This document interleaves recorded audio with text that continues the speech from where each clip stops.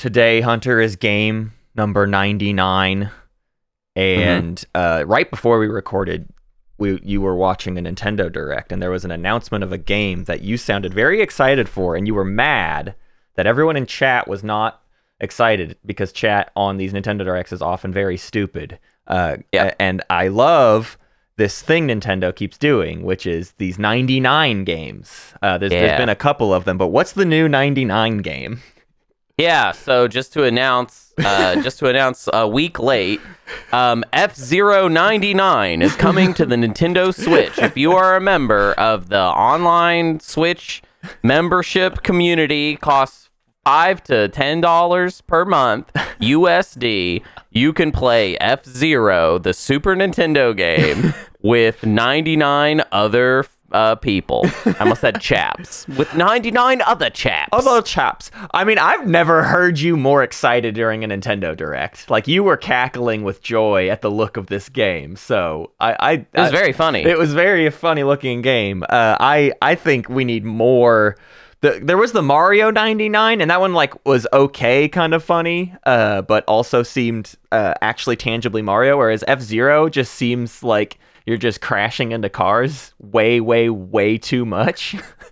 I like that the Battle Royale thing is not even a trend anymore. And Nintendo is still like, so just capturing that trend. And it's like, I think that's kind of over. That was like 2017, but it's been a while now. It's now 2023. Time is moving faster and faster as we all get older.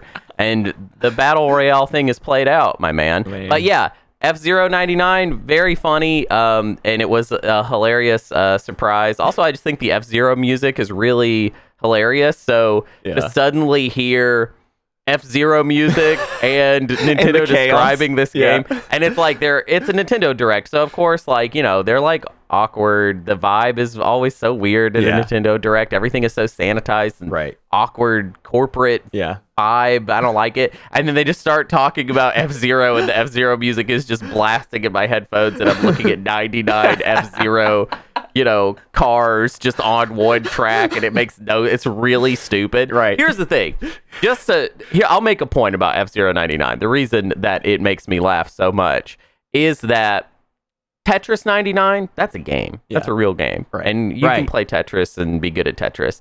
Mario 99, it's chaotic, but then I don't know how much you played that, but eventually it just becomes Mario with a few Marios left, and it's really tight and feels cool and fun to play.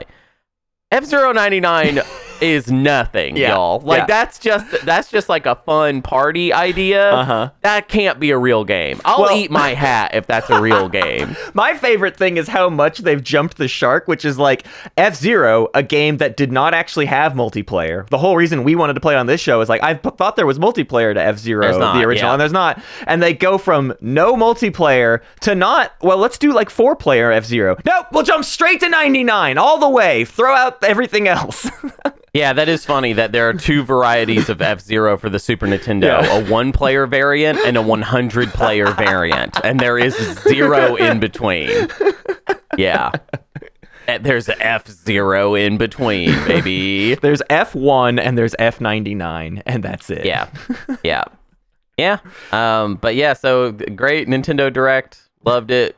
It was excellent. There's a Princess Peach game finally. Finally, Princess Peach is getting her own game. She had that one on DS, right? A DS? Game Boy? I don't know. There was a Super Princess Peach game, but this one's she punches folks now, right? I didn't watch it. You just kept saying, it's like a combat game. What's going on over here? Yeah, that's what I sound like. It is an action game of sorts. So there we go. There's a week-old Nintendo Direct for you at the beginning of this OGA. That's a great... Thank you. Our producer is giving me a thumbs up, saying yes, that's what they want. They really liked it. The hits. We got the hits. I'm seeing them. I'm seeing the hits, and they like it. They like it. Everybody likes stale, old, left out Nintendo Direct news. That's just been sitting on the table. Literally everyone has. You know what's funny? We just joked around a little bit about F-Zero 99, and it's fresh right now. I mean, this Nintendo Direct just dropped. Yeah. Because this show doesn't come out for a week, everyone is going to have already joked around with it so much that everything we just said is worthless and pointless. Yeah. I'm excited. I'm excited for next week to open with March's Sony State of Play. We'll just talk about the State of Play from March and be really hyped about that one. Okay, yeah. It now has a time traveler aspect, which I guess actually this show always had a time travel aspect. Let's go!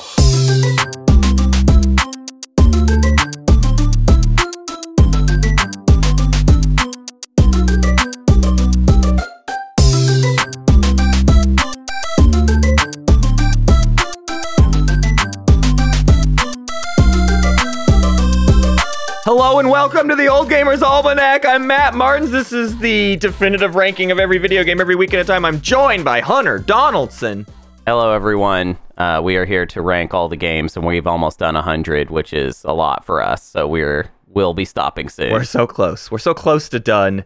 And for game number 99, basically what we've been doing is in theory, it was like a race to the top, right? These last few games were like, well, what are some Stone Cold classics we know we got to talk about? Or especially, too, like, a lot of these have been sequels to episodes, right? Mario World, obviously an amazing game, and a sequel to Mario 3 episode.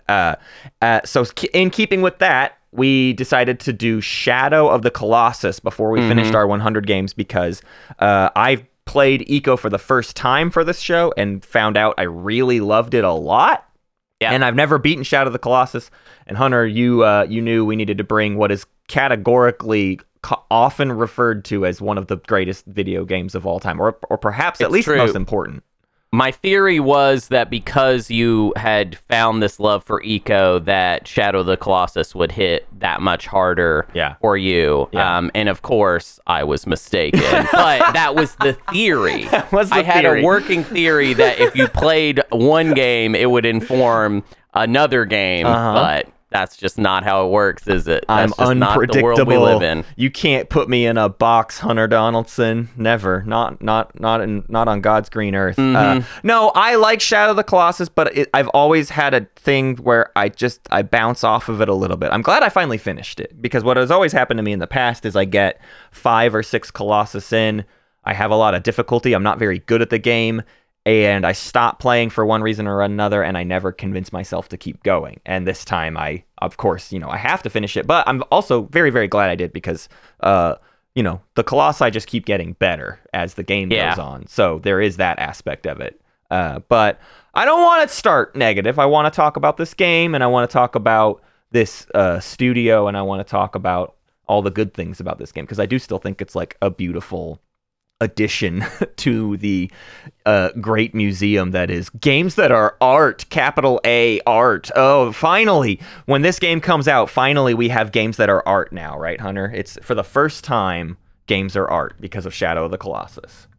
The only game that is art is Shadow of the Colossus. All the other games are toys. Roger Ebert said it himself because he said famously that games can't be art. I think he said, like, it is argument. He was like, well, chess couldn't be art. And I'm like, why couldn't chess be art? Like, I'm like confused, because I'm like, he's like saying it like it's like, well, for sure, chess isn't art. And I'm like, we all already agreed on this fact. I thought that why couldn't chess be art? Like, I'm still like, wait, we reopen that one? Because I guess there was a conversation I wasn't here for. I mean, the pieces in chess is art. They're like, pretty. The board and like art, the whole, right? like black and white, and it's got like a whole aesthetic. I don't understand. But anyway, so he's like, chess can't be art, so video games can't be too, I guess. Well, great, which was a great argument. Also, he's dead now, but it doesn't matter. But I just want to say, for the record, he actually did recant his argument on his deathbed, and because he said Shadow of the Colossus rules, bro, and then he gave a little hang loose thing. That was like something he said. My favorite part of the Shadow of the Colossus Wikipedia page is how much it talks about the Adam Sandler movie Reign Over Me. Because this game comes up in that movie a lot, and both Don Cheadle and Adam Sandler played a lot of Shadow of the Colossus and became experts on the game so that they could have a scene where they talked about the game in that movie. So I guess I have to go watch Reign Over Me now. Yeah, I guess. I think that this game was kind of interesting in that way of like, it was like sort of a big mainstream hit, but it's like a weird Japanese art action game. Yeah. art action. That's a genre now. Art action. What are some other games in the art action genre? Is Last of Us an art action game? Not quite. I don't think so. No. I don't think that it's an art action game because Last of Us wants to be like prestige television. Like, I would feel weird. Like, of course, I mean, everything's art.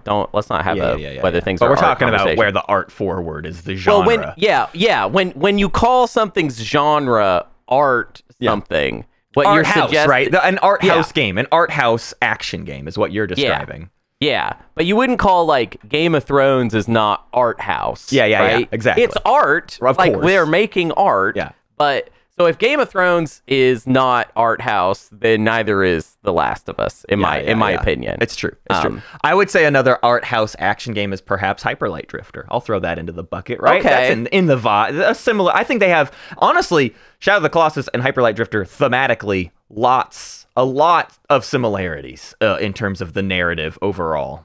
There's an interesting thing about like pixel art that I'm gonna make a film comparison. I think that Hyper Light Drifter is art house in the same way that like Battleship Potemkin is art house. Yeah. In that they're not. It's just that that's the old formalist style, right? So old formalism in cinema later becomes art house just because it's old. Yeah. But I want to make a distinction between things that were made to as avant-garde in the moment versus things that were made because it was like, well, this is just how we're just figuring this out, you know? Right. So I would disqualify a lot of pixel art stuff from being like art house games, except for maybe like something like Undertale. Yeah. Undertale is like working on several different layers of that. But it's not an action game. It's an art house RPG, right? Yeah. Earthbound, that's an art house game, but that also is of its time, so I don't know. I mean, well, I guess no. I mean, I think it's a kind of attitude, right? Yeah, like I'm not. sure. I feel like Shadow of the Colossus has that attitude of wanting to be avant-garde, but also like wanting to be playable, right? Like it's not just an art house game for art house game's sake. It is an action game, about you climbing.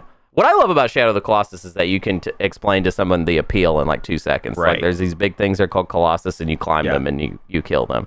And that's the whole game. That's what the game whole is. Game. You've got it now. What I find fascinating is it is so singular in that way too. Like there are, when we talked about Solar Ash, we were like, oh, they're going for a little bit of a Shadow of the Colossus vibe in the bosses of this game. You jump on top of the bosses.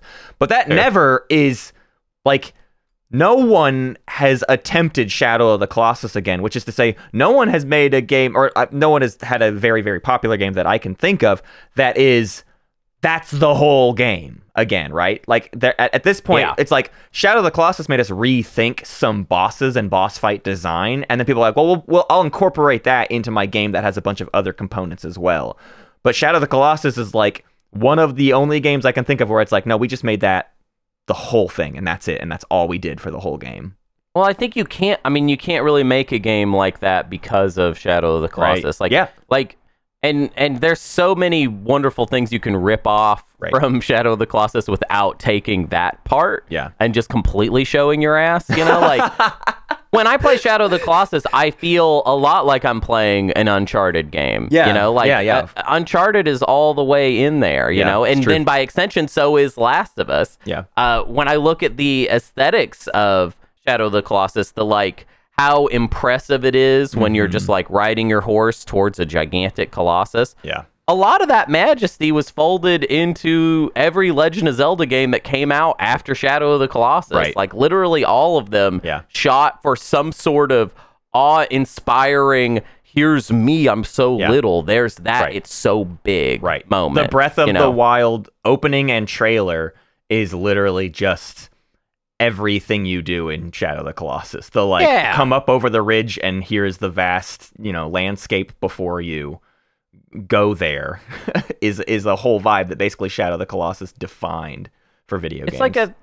It's like a 3D game where finally scale started to get played with in a really kinetic, like touch it type way.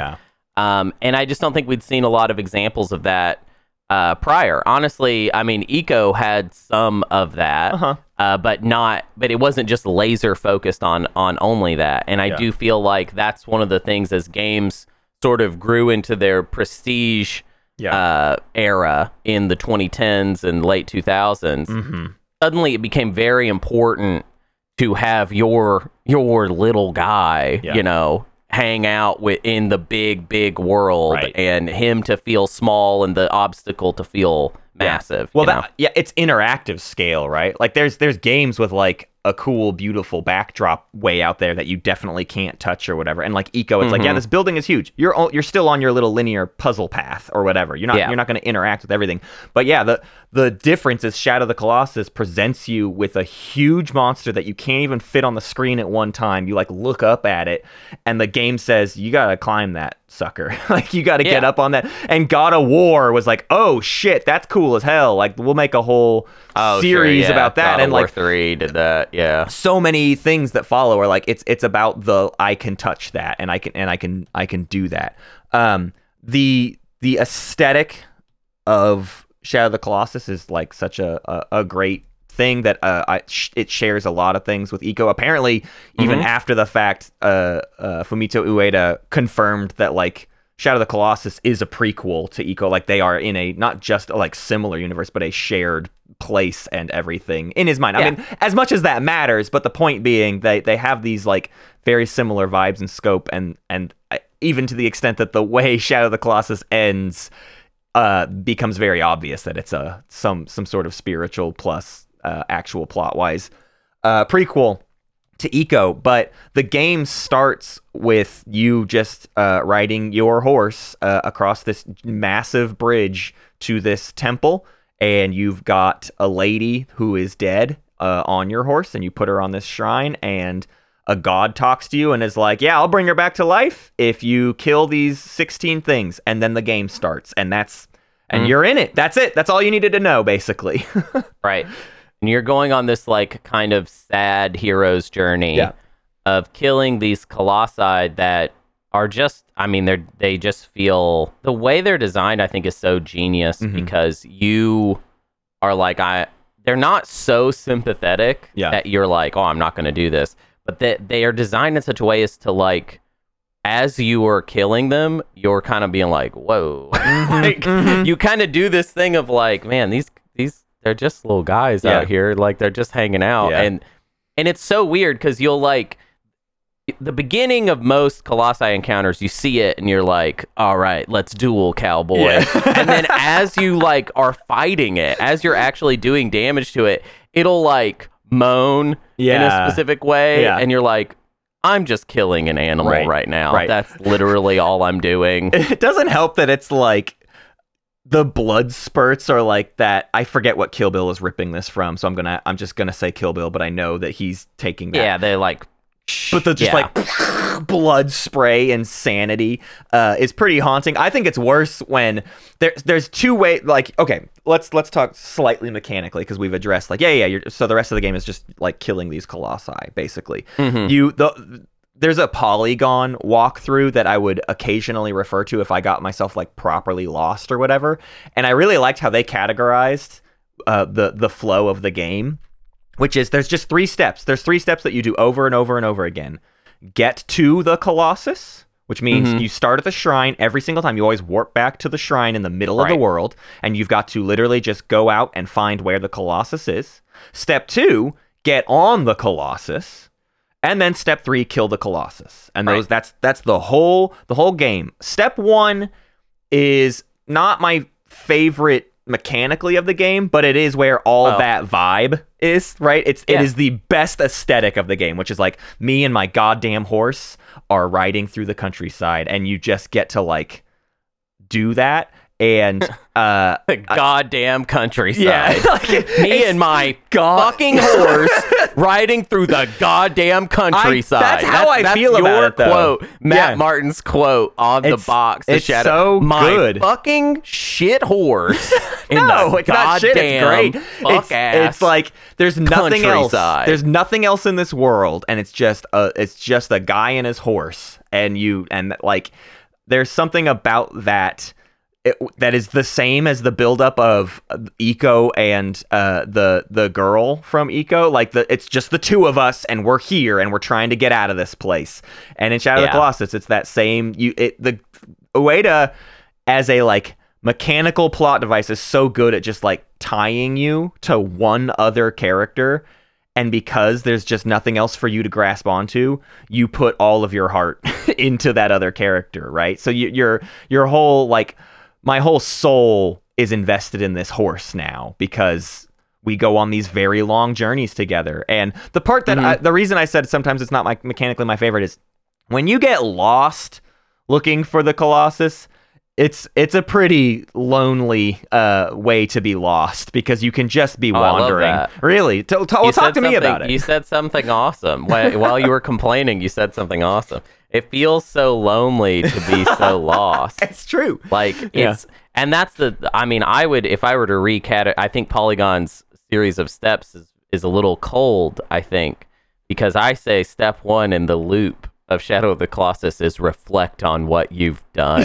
Because that's why it is making you go so far. Right. Is they want you to have a lot of time to just kind of think about what you're doing out here, you know? And a lot of time to think about, you're going this far out of your way to do it again?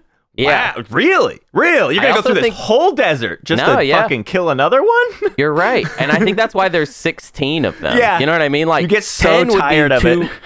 10 would be too round of a number. 16 feels like, it's like, wow, you really like this girl, huh? You know, like it really. And I also think that, like, yeah, sure, like no one likes getting lost, but the world that this game takes place in well, first of all, it's very empty, but it's also like very mysterious and beautiful and interesting. It just doesn't. What does it have? Stuff to interact with? Pretty much no. Functionally no. But do I care? I don't know, because it's all down. It's downtime until it is the next Colossus, anyways. And I find even I got lost in this most recent playthrough, and I kind of feel like that was some of my most memorable time with the game was when I just didn't know how to get to this next Colossus. I mean, you literally have like your sword shines a light that just takes you right there, but you can get confused. I mean, there were 16 of them, and they had to like put them all over the map. Well, you get basically there's lots of dead ends. Like it's just pointing you in a perfectly bird's eye direction to where the Colossus is, and then very often it's like, but the bridge is way the fuck over there, and then there's a canyon between you and that, and then there's a cliffside over there, and you find yourself like navigating around, and so you're like exploring all these little corners of the world to try to get there. But no, I mean I absolutely agree that it's not that I sat there and resented it the whole time or anything. It is like this moment of reflection thing. I think when I was annoyed with it, it's when like you can get into certain areas where the horse won't fucking go. Like it's like you're like hitting the button, and he's like he just starts to do like a very slow trot, and you're like, I don't know why. There's plenty of space here. Like you like move, please keep going, and like little. But that's just like the jank of this game, right? Which I think everybody has always talked about forever. Like there is a certain level of just sort of like cumbersomeness in the controls, which like didn't bother me in Eco, right? I'm not going to like overstate it here, but it is that thing where every once in a while it'll come up. On the flip side of that though, sometimes you're going across like a bridge and you don't have to hit a single button at all. Your horse just goes, and you don't have to do anything. You just like get to watch you and your horse cross this area or whatever. I kind of like the horse jank. I'm going to be honest. I actually feel like the horse jank adds personality to the horse, and it makes it feel like I am riding a horse. Right. That is its own. It is a character. Yeah. And it will feel bad sometimes, but it also probably feels bad to ride a horse. Right. Like I feel like it's a weird. Shadow of the Colossus is a weird game to nitpick, in my opinion, because it's such a short experience. Right. It doesn't ask, I think, too much of your time. Yeah. And I feel like all of those like kind of tension points add to the overall experience in some tangible way. Yeah. Where I'm like, I really would hate this game if you sanded off all of that. Right. Like if you just made it where like this game would have nothing deeper for me. Yeah. Like, is this game just about killing Colossi? Is it just an action game about climbing on the back of a Colossus and killing it? And is that like, would people prefer that? Like with no emotional would be component horrible at all? It'd be horrible, right? Because in my perfect world where everything is mechanically just the most fluid, perfect thing ever, I'd be bored on my horse because I'd just point and go. And the horse jank is the same as the being on a Colossus jank, which is to say, like, there's just this feeling when you're on the other thing, when you're on your horse and when you're on another monster, you're completely right that it's like, well, I'm not the fucking monster. I'm not the horse. So why do I have any assumption that like I'm in control here? And I talked a lot like to you and I think on the Discord a little bit of like, it does bother me when I'm on a Colossus and he's like shaking his shoulders a little bit and your guy, I guess he's named Wander, he'll flop around a lot. Like if the Colossus moves too much, he's holding on, but you can't really do anything. You're kind of just in a passive state of getting flailed around or whatever. And I think there's a level of that can feel annoying if you're like trying to rush everything and you're like, I've solved the puzzle, I'm ready to kill the Colossus now, it should happen instantly. And it's like, okay, if that's how this game worked, the game would take 2 hours and would have no sense of scope, right? I'd burn through Colossi way too fast, basically. But because things take time to do, you get all of that buildup. So I've constantly complained about like I sit there and I get annoyed at like my guy just flopping around too much because I can't write. Because sometimes it just feels like polygons smashing against each other or whatever. But I do agree with you that it also adds to the aesthetic of I jumped on this big scary Colossus's back and I'm right. Like I gotta deal with whatever he does to me. I need to get out of my head that this is a computer program that I'm meant to defeat, and instead think of it like the monster that I've jumped on. Yeah. And in a real world scenario, I'd be dead in a second because it just like smashed me on the back. So thank goodness the monsters are a little bit nice to me, where all they do is shake their shoulders a little bit. There's something that Tim Rogers talks about a lot in his videos for Action Button, where he talks about goblinization, which is I think what he means by that is that your brain, when you're playing a video game, you can play it on two levels. Mm-hmm. You can be in the moment, just responding to it as a human person, or you can think about it as a game the whole time and never lose track of that gamey aspect of it. Mm-hmm. And I feel like, you know, if you go goblin mode, what you're doing is just never letting yourself forget that it's a game. Yep. And you are kind of sabotaging any approach for the game to go deeper because you are refusing to see it as anything but a game. And I feel like Shadow of the Colossus works a lot better if you let those colossi be big, weird animals. Yeah. If you treat them, if you insist, because I feel like they're some of the least gamey enemies of all time. They do weird stuff. Yep. Yeah, sometimes they show their ass a little bit. Like it'll be like, you need to prompt them to do something, and the way that they'll get prompted to do it feels a little too gamey. Yeah. But I feel like the strongest aspect of the game is how much they feel like weird creatures. Yep. And weird creatures aren't going to just do whatever you fucking need them to do in order for them to die. Like, they're going to be weird about it. There's going to be... They're going to try to not die. They're going to try to have you not kill them. Right. You know? Yeah. And I feel like there's this kind of... Like, if these were Zelda bosses... Let's do this. Yeah. Let's pop them out of Shadow of the Colossus and let's have them all be Zelda bosses.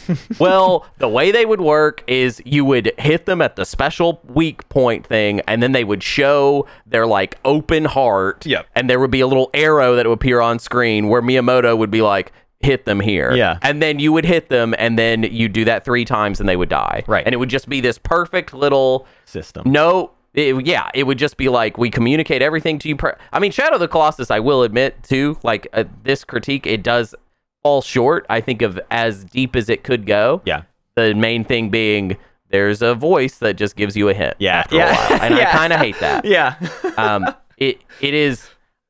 it weakens the argument that I think the game is making. Yeah. Which is that these creatures are real creatures. Yeah. They are not like game enemies. Right.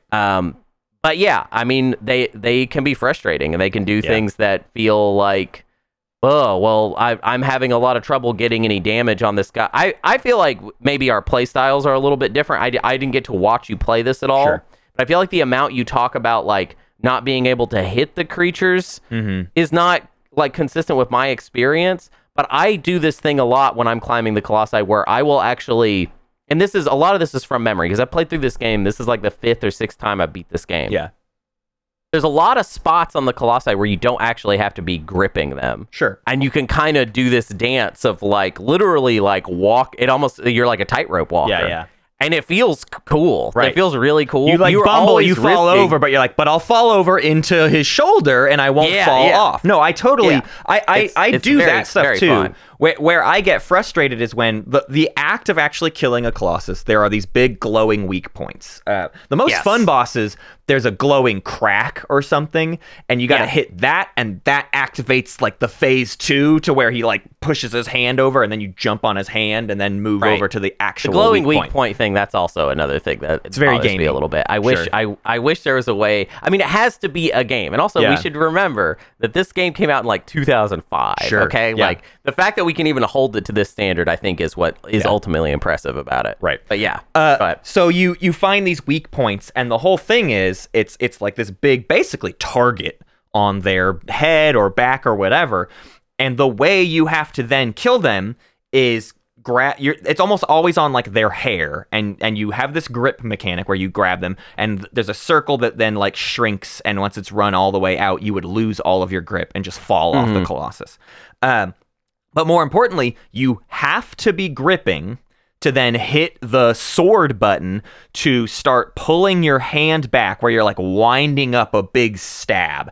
And the longer you wind that up and then release it, you'll do more damage to it. So with most Colossi, you could essentially, like a lot of them will die in like 3 to 5 hits if you had a fully charged up shot at them or whatever, right? If you could just do 5 fully charged shots, you'd be done with them. But the whole trick is a lot of times they're moving more than that. So anytime you're gripping on them and then they do a big wiggle, you lose your ability to do the stab, and you start just like flopping around, and you got like one hand and you're literally like bucking bronco style holding on for dear life. You're not going to fall off until your grip is lost, right? Like mechanically, you will not fall off of it. Yeah. But you do spend time just sitting there waiting for Wander to stabilize to where then you can hit the sword button and start charging up that shot again. And so when it gets annoying to me mechanically, because again, now we're in mechanical zone. Now we're in, I found the target, I'm here to hit the damage point and attack its weak point for massive damage or whatever.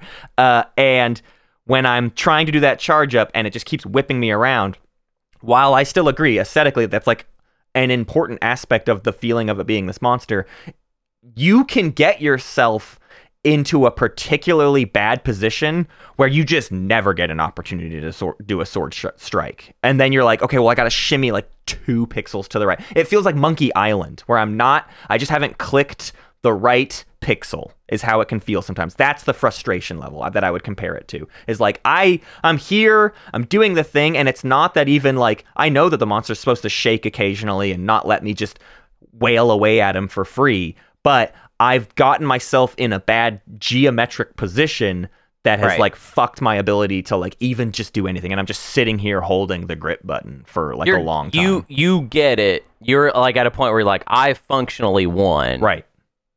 Like, why do I even have to play the rest of it, basically? And yeah. I think that I would say that's kind of goblin-y to me. It is. It's like I agree. Yeah. Well, and you know, it's the kind of thing too where if I hadn't been playing this for the show and trying to get it done in like the last week or two, maybe I'd have set that aside a little bit more, right? Maybe I'd have taken some more time with it. If anything, I was getting really annoyed early on, and then I talked to you and you gave me a reality check and you said this earlier, but you were like, it's not that long of a game. Like, it's not sitting here wasting your time. Even when it is wasting your time, it's wasting 30 seconds of a 6-hour game, right? Like that, right. I had to sort of reassess my expectations and my sense of scope here, where I'm like, right. I'm letting annoyed Matt's brain take charge, right? The annoyed version of Matt, he's got a really short fuse and he likes to jump in there at a moment's notice, and sometimes I have to like lock him up and put him away, or else I'll ruin experiences for myself. And I think this game is exactly that way. What is fascinating to me is that like Eco never felt like that to me. The only time I got mad at Eco was very early on. There's the little shadow fights you do, you know? Mm-hmm. And sometimes those are, I mean, those can be janky as fuck, right? Because it's not like a sword combat game. So your little boy is just slashing his stick around like wild. But that moment very early on, I had the wake up call, because there's an early combat where it's no longer kill all the enemies. It's find, just get out of this room or whatever. And that moment de-goblinized me in that game, and then I was just like set for the rest of the game basically, and I was just like totally chill with every shadow fight no matter what it was throwing at me, because I was like, you know what, this shadow fight might be trying to teach me something different about shadow fights, because I had that once. And so with Shadow of the Colossus, I think I hit that same moment of like, this thing's trying to, I needed to de-goblinize myself. So I do think early on in the game, I sullied my own experience, but then I sort of like leveled myself back out and was able to enjoy the whole second half of the game or whatever. Yeah. I think so. It's really interesting trying to talk about this game, because at the end of the day, you end up talking about the Colossi themselves, because they are so much of the appeal of the game. Right. And I am kind of curious as to like what your highlights are, as far as like which Colossi like really spoke to you, which ones maybe didn't work as well. Yeah. I mean, to be fair, I have a Colossi that I despise. Yeah. Actually, most of the other ones I'm pretty down with. In fact, I would say quite a few of them I like a lot, but there is one I don't like. Yeah. Tell me about that one. I actually kept a list and I ranked them, not ranked them, but rated them all. Like I gave them an A to D rating. Mm-hmm. So I do have some of like my top tier and my bottom tier basically. But I want to hear you talk about the one that really bothers you first. The 15th Colossus, which is, I believe, the tallest one. No, probably not taller than the last one, although it's hard to say. You're in this like kind of valley with this Colossi, and you're just on the ground, and he's crazy tall. Yeah. And you have to figure out how to climb on top of him. And I can just never remember how to do that. I don't know why. Like I said, I've played through this game many times at this point, and it just doesn't click in my brain. And because of that, I feel like I struggle with every step of trying to get on top of him, which I think they wanted one where it's like, they wanted one where you see it and you're just like, I do not know how this is going to work out. Yeah. So I can respect them for that. Mm-hmm. But yeah, sometimes it's, if what you need to get the Colossi to do is so specific that it kind of strains believability, they cease to be animals and they become game characters again. And I would say that that's how that one works for me. Yeah, that one in particular is notable because it is a lot of like, you literally just have to like get to a spot, stand there, wait. Like it's good that it's wait for him to do what he does. That's the example that I was even kind of specifically referring to earlier, where sometimes you just have to stand there and wait for them to come over to you. And something I get messed up with early on in the game is I'm like, I don't know how smart. I think you have to remember that this game is 2005 pretty often because we have smarter AI like enemy designs these days, right? Like just in general, monsters we fight in video games are capable of so much more.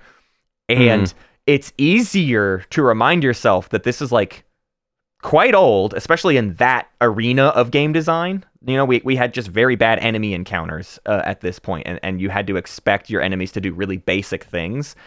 And if you can put yourself on that level, you'll remind yourself that like, actually these monsters are going to do about 5 things like total. They will not do very much. And I spend a lot of time in the early game being like, oh shit, huge monster, run away, go over there, what am I gonna do? And it's like, actually with almost every monster, if you just stand fucking still, he'll walk up to where he's supposed to walk up to, and then he'll do thing that initiates the next step of the sequence or whatever, right? Right. And this guy, it's really apparent because you're just in this this city canyon. You're in an alleyway, really. Like there's just two stone walls. And yeah, you just stand in the spot and you wait for him to come over. And then when he gets close enough, he'll stomp and he'll hit a platform, and that platform will turn, and then you can climb up to the next level. And then you got to go stand in another spot and just wait. And then he'll swing his sword and it'll make a block fall down. And if you're me, you'll stand in just barely the wrong spot and he'll swing his sword and nothing will happen. And you're like, that seemed like the right step though, because he did a different thing. I guess I'll move 6 pixels to the right. Oh, there we go. Now it worked, and the stone fell or whatever. And it's like you kind of do that over and over and over again with this guy, where it's just like go to point, stand still, wait for him to do it, which feels less interactive than a lot of the other ones, right? Oh, so many of the other ones are like you pretty much immediately get up on top of something and then jump on top of them. And this one is like, I gotta jump up on top of like 4 levels of this building before I'm ready to get on top of the Colossus or whatever. Yeah, it's just a lot of steps. Yeah. But break down a Colossi for me. I generally that particular guy is a part of like a series of online. I think you'll see them called the Trolls. There's 3 Trolls. I called them Ogre, Troll, and Soldier. So I gave every single one of them a name. I had a name for all of these Colossi. But the first ogre that you encounter, you basically get 2 guys back to back that are really similar, and they're just really teaching you things. And I do think that first like troll, where he's got like a hammer and everything, I think that's a great introduction fight. Like I have like absolutely no complaints with like how that fight goes. But the ones like after that stick out in my mind as some of my favorites, really, it's a lot of stuff that I have extremely minor gripes with. But right there at the end, there's what I call the dragon and the dog. And those 2 I just unequivocally loved as fights. The dragon, you are out in this big desert area. Oh, yeah. He busts out of the ground. And like, this one is just like this one is good communication from the developers, I think. This one is like the one Colossus where I was like totally chill with something going wrong and having to reset. I always had like a backup save state. I was playing this on my Steam Deck, playing the PS2 version. And I had the save state, but I was not using save states hardly ever. It was only if I had something just like catastrophic happen and I wasn't enjoying the Colossus, I'd use my save state to just get myself back on their back or whatever. But I would use that very limited. And this one was specifically one I never used my save state on, because I was like, when I fall off this guy, it's cool because I get to do the other steps again, and the other steps are cool. You're on your horse. So this is some of the best Colossi are the ones where it's you and horse doing stuff together to stop the Colossus. Yeah. So Those often so often you have to leave the horse behind and then go to the Colossus, but when you get to have horse with you, it's such a great time. The dragon comes up out of the ground. He's got all these bubbles on his underbelly. You shoot those with arrows. That eventually makes him scoop down closer. He's got these little wings with obvious like jump points on. You jump on the wing, you climb up the wing, you get to sword spot, you kill it. But once you've done, there's like 3 weak points. When you've done 1 weak point, he's going to shake you off, or actually he's going to dive into the ground and you'll be forced to get off of him. And then you basically have to repeat the process. But that one was so notable because it's like sometimes the repetition of the Colossi would bother me. And that one was like all about repetition. And I just loved it. Like that one like helped kind of reframe even previous Colossi to me. Cause I was like, no, sometimes this repetition is great. And I need to not sweat falling off the Colossus as much as I maybe had been with like the first half of the game. Yeah, that's the one where you have to jump off of the horse while it's riding alongside. Yeah. And that just is such an epic moment that you kind of are like, I'd be happy to do that all day. Yeah. You know, like visually it's really fun. Yeah. It's just an exciting thing to execute. It seems like it should be harder than it is. That's always what I think about it. I'm always like, I can't believe I'm able to do that, actually. Yeah. I think this time in fighting that boss, I think I missed the jump one time. Yeah. And was like, it's weird that don't happen more. Yeah, I remember thinking that. Like I should be missing constantly. But yeah, no, that's a really good one. I like that one a lot. I also liked what I call dog. It's funny I call it dog because the whole theme of the fight is it's a cat and mouse game. A couple ones before this, there's these two really small colossi that you fight that are fully decked out in like plate armor, and there's nothing you can do about them. And the first one you fight, I called Hog. So you got Hog and Dog. Those are the two. Hog and Dog. Hog and Dog. Hog, I did not like one bit. Hog is one that I save stated a lot on because the problem with Hog. Which one is Hog? Hog is inside this cave, and you've got to get up on top of this lectern and have him bump into it or whatever, and a stick that's on fire. The one you scare him with fire. The one you scare him with fire. Which is a cool moment when you get it to work. Yeah, that's awesome. But for a awesome. while, you spend some time where he just charges your ass and knocks you down. And the problem is, when you fall down in this game, it can take you an extraordinarily long amount of time to get up, which I have no complaints with. That's fine. Like, yeah, you just got your shit rocked. Like, it takes you a minute to stand up. You got to catch your wind. But Hog annoys me because you start to get up, and he immediately starts charging you again. So basically, Hog will stun lock you, and there's nothing you can do until you die. If you get in the wrong, like, spot, basically. And this happened to me 3 times, that I just got stun locked. And during the second time, I just saved that. That's when I was like, well, I'm not just going to sit here and watch myself die for the next 3 minutes. I'll go ahead and reload my save state. And then I did it, like, again a little bit later. But the point is, you get the stick, and you try to wave it toward him, and I started to wave him in the wrong direction one time, and it was like, oh my god, now I gotta like take him down this way to get him to where I need him to go, and it's just gonna take all day. And I was like, well, okay, that's the bet I've made. I'll take all day to do this. And then I messed up at one point, or like my stick ran out of fire, and then he stun locked me again. I was like, Jesus Christ. And it was just this one where it felt like it had become goblin mode again, because it was just like everything is taking so long. It became a big pain in the butt. On the flip side, though, Dog is the same thing. He'll stun lock you, he'll fuck you up, but you are like jumping in these little trenches and trying to get from like point A to point B, and then you're climbing up on these pillars and climbing all the way to the top, and you get him to charge the pillar. You shoot him with an arrow to like antagonize him, and then he charges the pillar, and then the pillar falls down and you're on top of it, and you're like, oh fuck, and like that whole thing is just great. Yeah, because you just get to do sweet jumps over and over. So it's just as many sweet jumps as you can handle. Right. That's where the game feels like Eco all of a sudden, right? Like that's where it's like actually basically a platformer game. And the end of the game suddenly brings in a lot more like platformer elements. The rest of the game is like climb Colossus, do Colossus fight. But I would say like this dog fight, the final Colossus is all platforming basically. Like it's just a huge, massive platformer that you climb the Colossus. When it was doing that just reinforced how much I like how much I just like 3D platformers, I guess, or not. Actually, that's a thing that is categorically false, generally speaking. But I like Team Eco's style of 3D platforming a lot, and it doesn't feel janky to me at all. And I like running and jumping and grabbing ledges in these games. It feels good to me. I think it's interesting that you feel a distinction between, like, because like climbing a Colossus, I would say is just, I mean, that just is platforming, right? Like, it seems to you that there's a difference, like, there is. Yeah, there's run and jump platforming, and then there is grip and climb platforming, right? And I grip and climb platforming is much slower and doesn't feel as tactile to me, and is good but less interesting, whereas the run and jump across ledges platforming is what like really I don't know, something about it triggers in my brain and makes me feel good. Yeah, my theory is that on the early Colossi you maybe climbed too much, right? Maybe. You know what I mean? Right. I think I think that really has a lot to do with your experience of the game, because I feel like maybe in starting out, you had this sort of like nervousness of like, oh, I just have to like grip the whole. This is just, I'm just projecting. No, I think this is right. I I think you're on the money. So keep going. Yeah, but I there are a lot of them early on, especially that where it almost feels like the climbing part. You maybe don't even need to do that. You can run up those guys and kind of stand around and stuff. Obviously, you have to grip the fur in order to do the sword. To land the blow or whatever.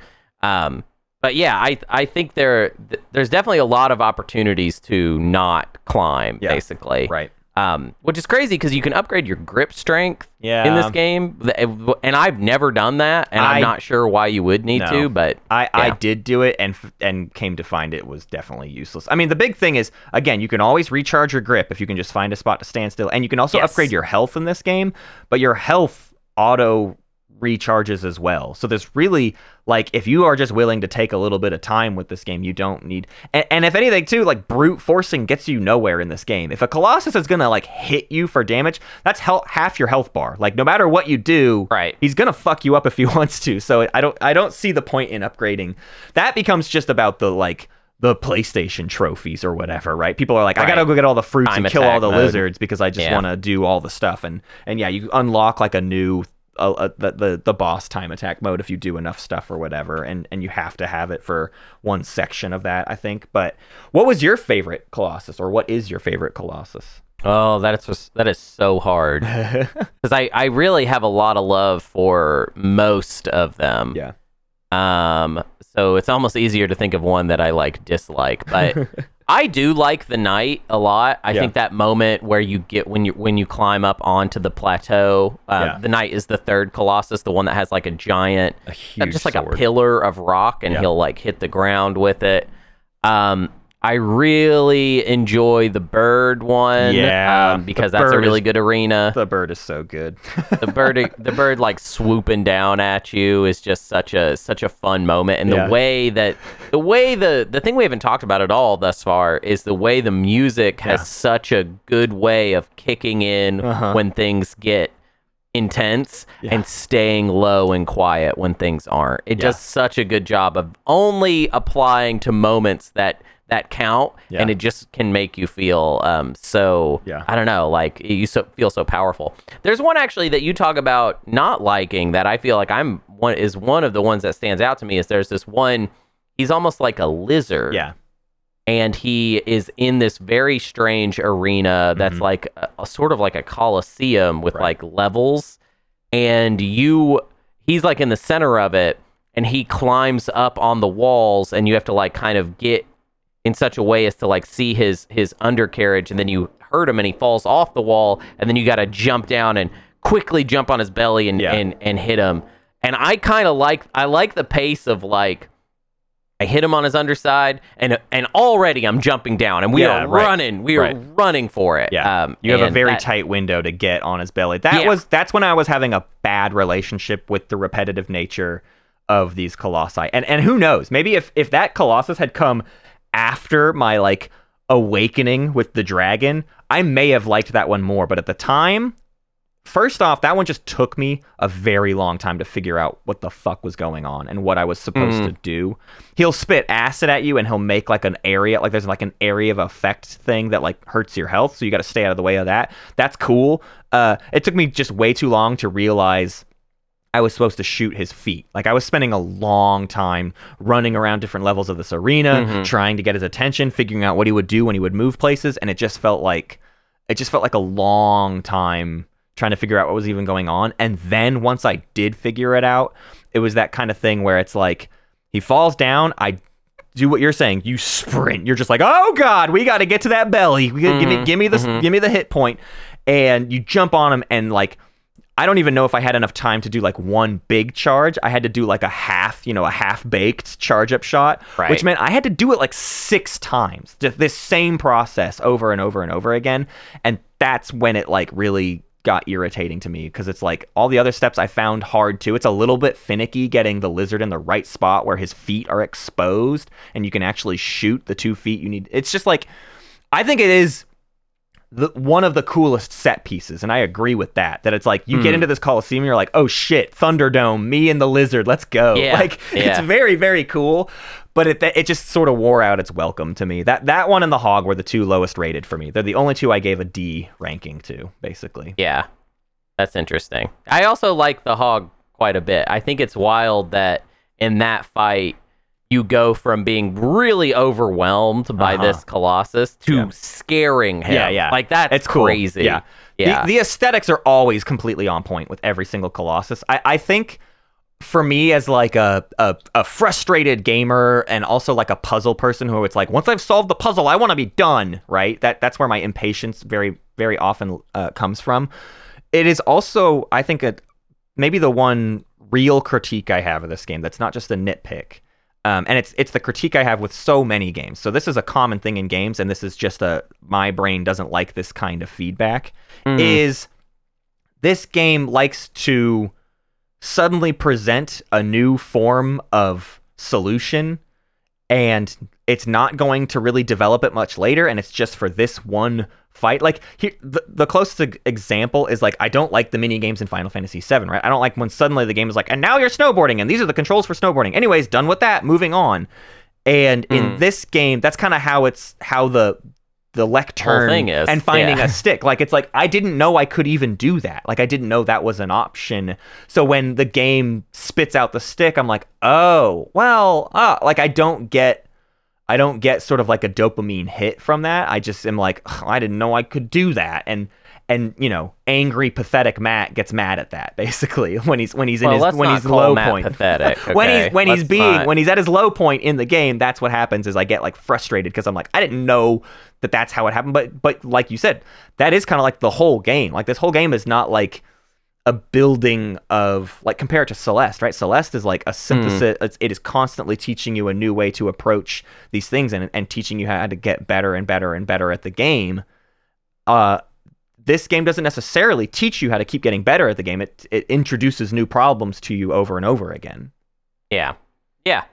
I will say, though, like, and I'm not trying to be combative about this, but to me, it feels like with each Colossus, I wish the hint voice wasn't a thing. Personally, I think they could have left it out, and you know what? Guess what? People would have just helped each other. Right. It's the water cooler effect of, like, people are going to talk to each other about this game. People are going to look up solutions.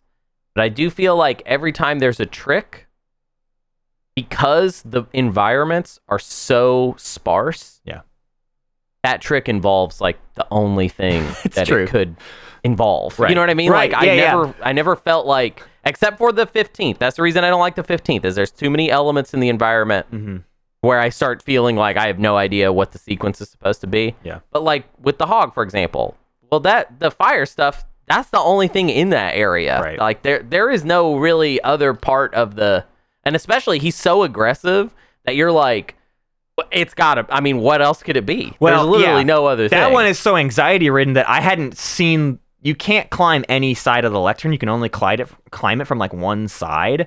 And so it's like, I was so busy being like, fuck the hog, oh no, that I didn't have time to assess where I was supposed to climb, and it just felt like crazy energy or whatever. I mean, another great example of that, one that I in the moment was annoyed with, but after the fact was like, that wasn't that bad, Matt. Why are you being so down on it? I called him the steam crab. I don't know what else to call. He looks like an old kind of dinosaur, but he's in the cave, and you lure him out of the cave. Which, first off, I spent way too long just being in the cave and like, oh, I'm supposed to do something in this cave, and he basically just never moves. The whole point is to lure him out of the cave, and to your point, there's nothing out here except these huge fucking geysers. And you're like, well, that's got to be something. Like, obviously, that's something. There is one thing here that is notable. Probably has to do with that. That would be my strategy guide for Shadow of the Colossus. Is look for the Colossi, and then if you notice one other thing, that's the solution. It. Yeah, that's probably it, huh? Yeah, and then you just lure him onto it, and then the geyser flips him over. And the trick with that one that took me too long is you can get him up on the geyser, and you're like, well, I did that, and it takes me much longer to realize, oh, now also shoot the feet or whatever. I think I just too often would forget that I should shoot feet, basically. Maybe that's my big problem, is I was not... The lizard and the steam crab were both like, do the thing, then shoot the feet, and I just like hadn't let that click into my brain or whatever. I don't know. Well... Do we want to rank this thing? Is it ranking time? I think it's time. It's ranking time. It's ranking time. Coming on down into the rank zone. So, second to last game to rank. Second to last, and then, I don't know, maybe we're doing a re-ranking. I'm pretty sure the plan is to still do a re-ranking at this point. Oh, yeah, we'll re-rank. We'll re-rank. So, I mean, I definitely think we have this curse with this game, which was similar last week, which is to say, I know you like this game more than Eco, and I know I like Eco more than this game. So whatever. We'll just, you know what? But I don't like this game like you like Eco. Yeah, I think your passion for Eco is more than my passion for this game. Yeah. So I'm okay with it going below Eco on our list. Okay. Basically. Yeah. Are there other things where it kind of hurts your soul to see it go below, though? Like, are there any standouts where you're like, really, this is going to go below Katamari Damacy, or I don't know, something else? Well, Katamari's above Eco, right? Yeah, that's what I'm saying. That bad. No, what I'm saying is, with it going below Eco, there's 23 other games that it's going to hit below. And I like this game, but I like this game in that kind of way of like, well, everyone should play this. Yeah. Like, I just think everyone should play Shadow of the Colossus. Right. Yeah. I don't think that it is some sort of miracle game or something like it didn't become a part of my personality or something like that. Yeah. I just think it's real neat. And I like what it's going for. I actually do kind of wish that Last Guardian is interesting. I've never finished it. And it definitely like is trying to take that idea of like, what if this is an animal? Yeah. What if it really feels like an animal? Right. And like really expand upon that. Yeah. And I appreciate them like trying to work on that more. I just wish there was somebody else out there trying to do that too. Yeah. Of convince me of a giant monster is real. Yeah. And because I think that's a very cool space for video games to experiment with. But yeah, right now I think Shadow of the Colossus is like a landmark in that type of design. Yeah. But I wouldn't. I mean, if we were ranking PlayStation 2 games of all time, I actually would probably dumpster Shadow of the Colossus. I think it's overrated in the PS2's library a little bit. People regularly put it near the top. I think that's just because not everyone has played everything the PS2 had to offer. Yeah. But this is a conversation just about these 100 games. I think it's fine if we put it below Eco, which is currently our number 24. Yeah. Right. But yeah, like I said, I'm really not precious about it. Well, do you want to talk about if I've sort of set the high point as Eco because I'm pretty precious about Eco? Is there a low point for you? Is there a it will not go below X for you, and then we can kind of work within that window? I'd be bummed out, I think, if we put it like in the 40s. Yeah. I wouldn't like that too below much. Half-Life seems pretty bullshit. I wouldn't want to put it below Half-Life, which is number 40 right now. Yeah. I think it belongs more in this in like the 30s, something like that, as far as like our whole thing. I mean, honestly, like looking at, I didn't rank, so I kind of quit ranking on my own list because I actually think it's more fun for me to like not really know that and have to cowboy it out during these discussions. I think on my list, it would still be below stuff like Final Fantasy VII, which is 33. Bongayo, I think I would put it below Bongayo. Okay. I would definitely put it below Another World. Another World's in like my top 10. Yeah. But probably, and then after that, I'm like less certain. So like number 37 is Hitman. Number 38, Citizen Sleeper. I didn't even play that. Number 39, Super Monkey Ball. I'm like, I like Super Monkey Ball, but I think Shadow of the Colossus is probably a more important game.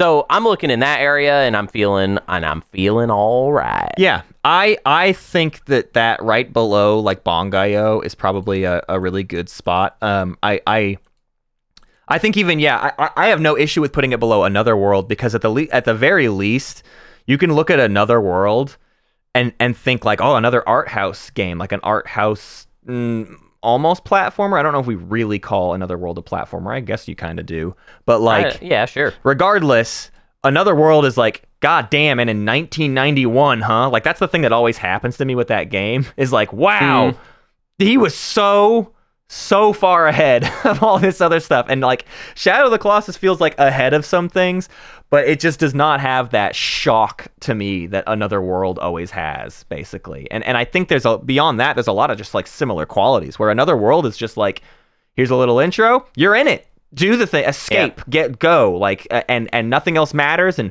figure out the language of the game and solve the little puzzles we've thrown at you as they come up. And technically, also there's the point that if Eco would not exist if not for Another World, meaning Shadow of the Colossus would not exist without Another World, right? So I think maybe with this particular argument we can sort of be like, let's let the precursor that obviously can't be as fun. Yeah. I guess. Although I'm not sure there's a single moment in Shadow of the Colossus that is better than when you get in the tank in Another World and start pressing buttons like that. That was like legitimately one of the best video game moments of my entire life.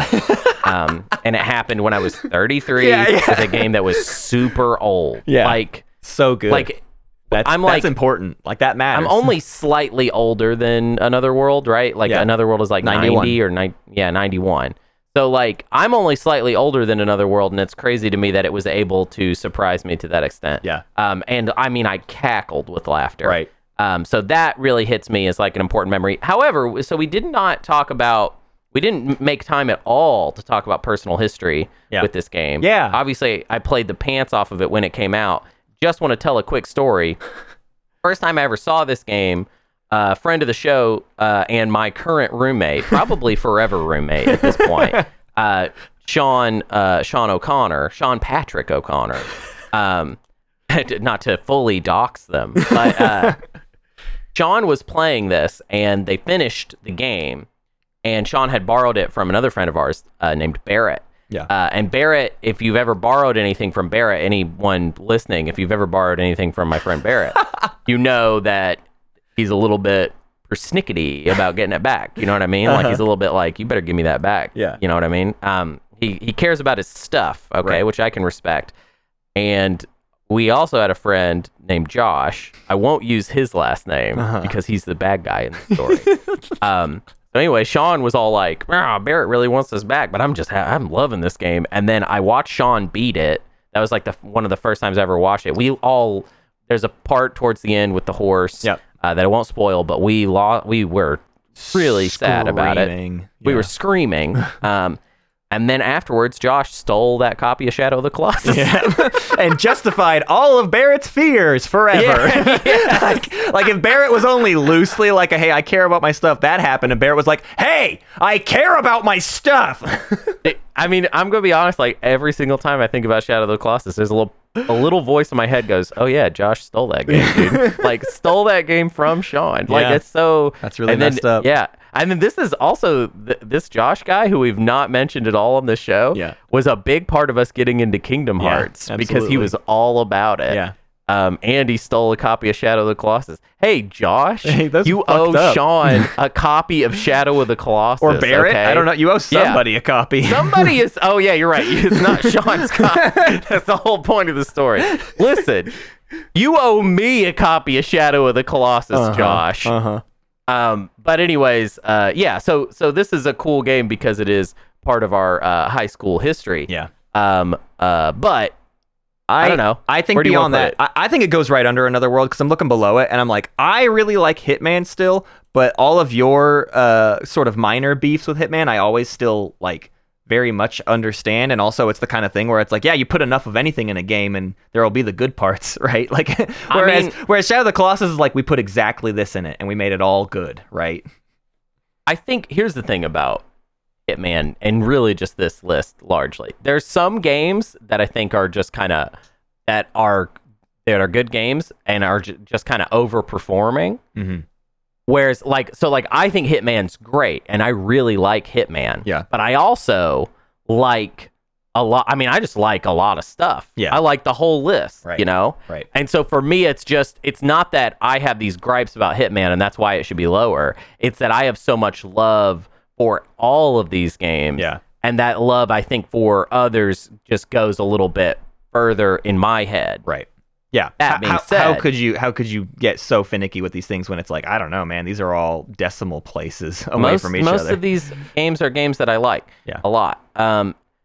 What if, though, just because I do think it's more fun, what if we did put Shadow of the Colossus number 38 right underneath Hitman? Yeah. Because I kind of like that, actually. Mm-hmm.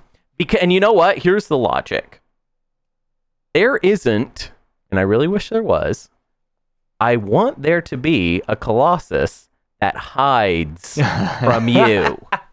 And because it doesn't have that, we got to give the points to Hitman, which is a game about hiding from people. Yeah, it's just a stealth game. I feel like, God, if there had just been a Colossus that can hide from you, and then it like sneaks up on you and you're like, ah! And then it like smacks you in the face and runs away. Like a sneaky monkey. That's what I wanted. Okay. I wanted a sneaky monkey. Yeah, a sneaky monkey Colossus. Where he's like, his weak point is you hit him one fucking time. Like you're saying. It's just like, all you gotta do is bonk him. You could butt him with the end of your sword, like not even the blade, and you'd be like, ah! But you just can't catch the guy. Yeah, you just can't catch him. Yeah, and I think just for that reason, we make Shadow of the Colossus, the new number 38, right below Hitman 2016. Can I get in the way a little bit then and say if we are putting it below Hitman, I would like it to go below Citizen Sleeper because that was like such an intense emotional journey, and I don't know, and maybe it goes right below. It's right above Super Monkey Ball and right below Citizen Sleeper. Yeah, whatever. All right, great. Whatever. Okay, cool. All right, there we go. The new number 39 is Shadow of the Colossus, right under Hitman and Citizen Sleeper, right above Super Monkey Ball and Half-Life. I'm sure people will be mad at that one. I feel almost assured that just there's going to be people who are like, no, it's the greatest game, but it is. I don't know. I think it's fine. It's like, if you care about Shadow of the Colossus, it's like, well, guess what? Shadow of the Colossus wins and we lose. You know what I mean? Like we are not going to have any impact on Shadow of the Colossus's legacy. And, also, if you're mad, just blame Matt. I would have put it much higher. So there you go. Get mad at me. It's Matt's fault. So it's fine. Something that we didn't address at all, but I'm just curious about, and we can just sort of real quickly go out on, is you played the PS4 remake, and I'm just curious. Oh, yeah, Blue Point Games remake. How is that? Like, I just don't even know anything about it, and I want to know how it was. Yeah, okay. Then I will nitpick a little bit. So I liked it, and I'm glad that you can play it on a PlayStation 4, PlayStation 5 pretty easily, But looks weirder on the PS2. I don't know. Kind of like the PS2 version better. It's like... It's still a beautiful game, kind of regardless of however you do it, but the PS2 just has like I don't know. That abstract quality. You know what it is? It's the hair. The hair is not hair on the PS2. Weird. It's so weird. And you're like, I'm grabbing this weird fuzzy fluff stuff that's just graphically not there, but I love it. Yeah. But the second the hair is actually hair. But yeah. It's like, it's very well made, and it's very faithful. I did not at any point feel like, oh, they really like stretched this or whatever. But I think fundamentally, I maybe reject a little bit the idea of a Shadow of the Colossus remake, actually. Well, and would just prefer to play it just as I played it in 2005, for the rest of my life. In the past, when I've tried to play it, it's always been the PS3 remaster, which is just a minor graphical upgrade. But one thing of note of that edition is either the frame rate or something. I was reading up about it, and no one has like a perfectly clear answer. But the grip goes away faster, like I guess noticeably faster. So that stuff that bothers me about gripping Colossi, a lot of that is based off my previous experience of you just get fucking tossed off Colossi like crazy in the PS3 version, at least in my experience. Like that's the one I've had the most frustration with. And then I was watching some long play of some old PS2 footage, and so here's my recommendation to everyone: play the PS2 version upscaled to like 720p. Okay, that's it. That's the perfect way to play Shadow of the Colossus. Or I mean, if you can play it like on an old CRT TV in 480, right? If you can do it that way, where it's beveling your pixels for you, that's probably the most beautiful way to play Shadow of the Colossus. But my upscaled version on my Steam Deck also was really great, and honestly was pretty jaw-dropping visually a lot of the time. So I got my PS2 right over here. Yep. It's off webcam. Not that you can see me, listener, but that was just for Matt. Sometimes I just talk to Matt. Okay, it doesn't have to be for you all the time. But I've been looking for that. I've been watching. I forget the name of the guy, but the PS2 digital. I'm ready for it. I'm gonna learn how to solder in order to make that thing happen, and then I'm gonna play PS2 games in beautiful HD in whatever however I got to do it. But until then, I don't know. I just need to figure out. I need to figure out getting a CRT. The other day, Brooklyn Game Shack got in like a couple of CRTs, and I like messaged them on Instagram and was like fully ready to just take an hour train to get a CRT and then come back and carry it on the train. people bought them up. They were good CRTs too. They were like ideal for sitting on the but people want them. They're just such a hot commodity. You're right in now. a horrible spot for that. I can get CRTs any week and just like I hate it. But New York is not the place to try to get an old CRT. There's so much competition. There's all these nerds out here, dude. There's all these Smash nerds community, in New York. man. I blame the Smash community above everybody else. Those freaks will just buy up every TV that exists. I tell you what. Bunch of twerps, if you ask me. Just so everyone's aware, one game left, but it will be a little bit of time before we get to it. We're making a lot of time to like put in the paces for StarCraft stuff. So there's going to be a couple weeks of like off-topic other episodes. Hunter's going to do Alan Wake. EJ and I are going to do a book podcast. I'm very much looking forward to that one. We have an idea for an episode that's called Video Game Essays of the Year. We'll see what that ends up looking like, and then we'll start getting into StarCraft. Hunter, when is that first? It's not this. Oh no, it's this coming weekend, it is this right? Saturday. Yep. So this Saturday, September 23rd, I'm going to stream myself and some fans of the show, some members of the Old Gamers Almanac Discord. Which, if you would like to play with us, you gotta join, buddy. Get in that Discord. Yep. We're going to play some StarCraft, custom maps, probably, goofy stuff. Yeah. Maybe we'll do some, like, real matches with, like, spectating, but I kind of doubt it because there's probably going to be a lot of people that want to play. Yeah. I've already got quite a few people signed up for it at time of recording. But I'm going to do that. It's going to start probably about 11 a.m. Eastern, streaming on the Space Cats Peace Turtles Twitch. Expect more of it, too. We're making a big thing out of StarCraft. StarCraft is a really, I think, a game that has cast a long shadow on not just my taste in games, but my entire life. And I am excited about us covering it. We are going to cover it in multiple parts. It's not going to be just one episode. Yeah. We're gonna really talk about every aspect of the original StarCraft. Yeah. And I don't want to tip my hand too much, so I won't say more. Yeah. But yeah, covering StarCraft is a really big deal to me. So we're just gonna sit in it for a while. Yeah. We're gonna do it over a period of weeks. Right. So we've been approaching game 100, and then there was like the theory that we're going to do a re-ranking. And if people are just trying to figure out like time frames and stuff, I mean, we're talking about a re-ranking episode in like 2 months is how much we're milking all the rest of this essentially. Yeah. So that's we're gonna really luxuriate in sort of the end of this quote unquote season.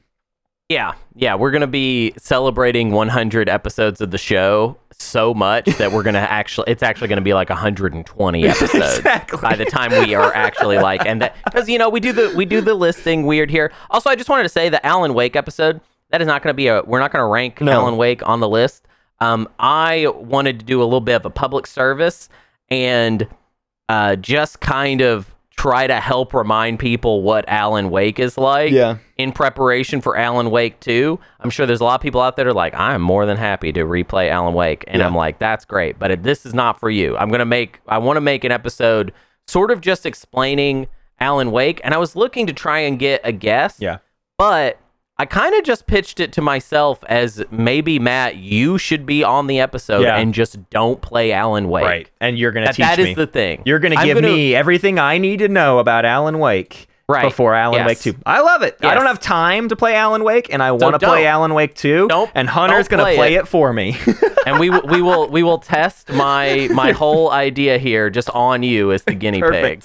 Sounds but yeah, good. Alan Wake 2, dude, that game's gonna rule. That game's gonna rule, and I bet you it is gonna be my sneaky game of the year. I'm gonna be like, this is a year where there's a lot of games that it could be, but for me, it might be Alan Wake 2. I just think Remedy is very uniquely positioned to make a game that ends up being my favorite in a year that is just only good stuff. Yeah. It's just, what a wild year. All right.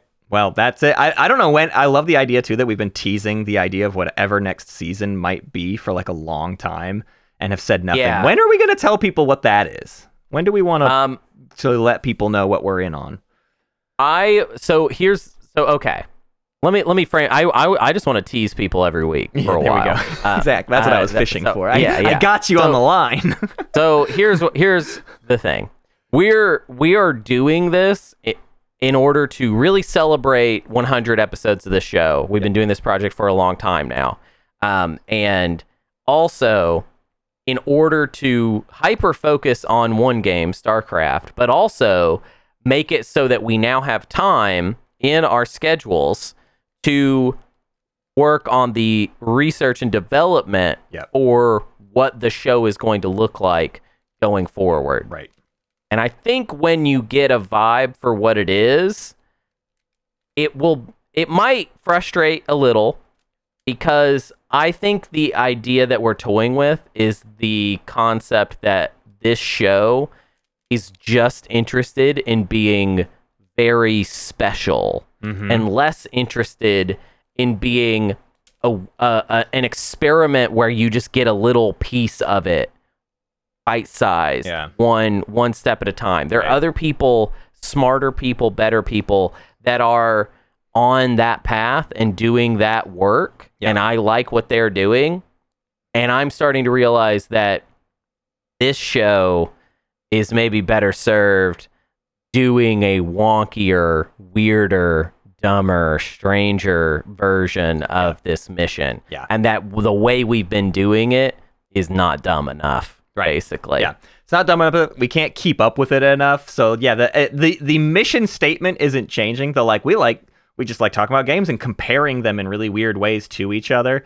But I think the scope of that is what is going to shift. The scope and the structure. Yeah, I think that you might feel like, I think that as far as the listener goes, what you're going to get from the new version of Old Gamers Almanac is going to be higher quality, and there will be more of it, but you might not get it on the schedule you are used to. Right. Like, it might be that Old Gamers Almanac is kind of only big time special blowout hangout like show. Yeah. With a in-person element that I think is going to make it very special. Right. We've stopped being the TV show, and now we're all about the yearly Christmas specials. not to that same amount, but that's the vibe, right? It stopped being like a weekly show, and now it's like all about the specials and the big things. I just think too that if you are, I think there's our dynamic of me and you. Yeah. That we explore a lot on Space Cats Feast Turtles, and we explore it here at OGA. And I think, if this was about, if the first 100 games was Matt's education, he's went from being a game baby to being a game adolescent, and now I have to step back, and not parent him so closely. I think that maybe a new version of the show does not belong solely to myself and Matt. Yeah. I think that is also a big, important aspect of it. That perhaps it's now time for EJ and Son to cash in on their shares in the public company. It takes a village to raise Matt's gaming habits. No. I just think that listen, I've at least given you the best survey I can possibly survive or like give you. Yeah. It's like this is what you do with this now is up to you. And if you want to waste all that education, you're more than welcome to. But I think that for now, we'll just see. We'll just see what happens. You can't hold your baby's hand into adulthood. Well, you have to let go. I know a lot about being a father.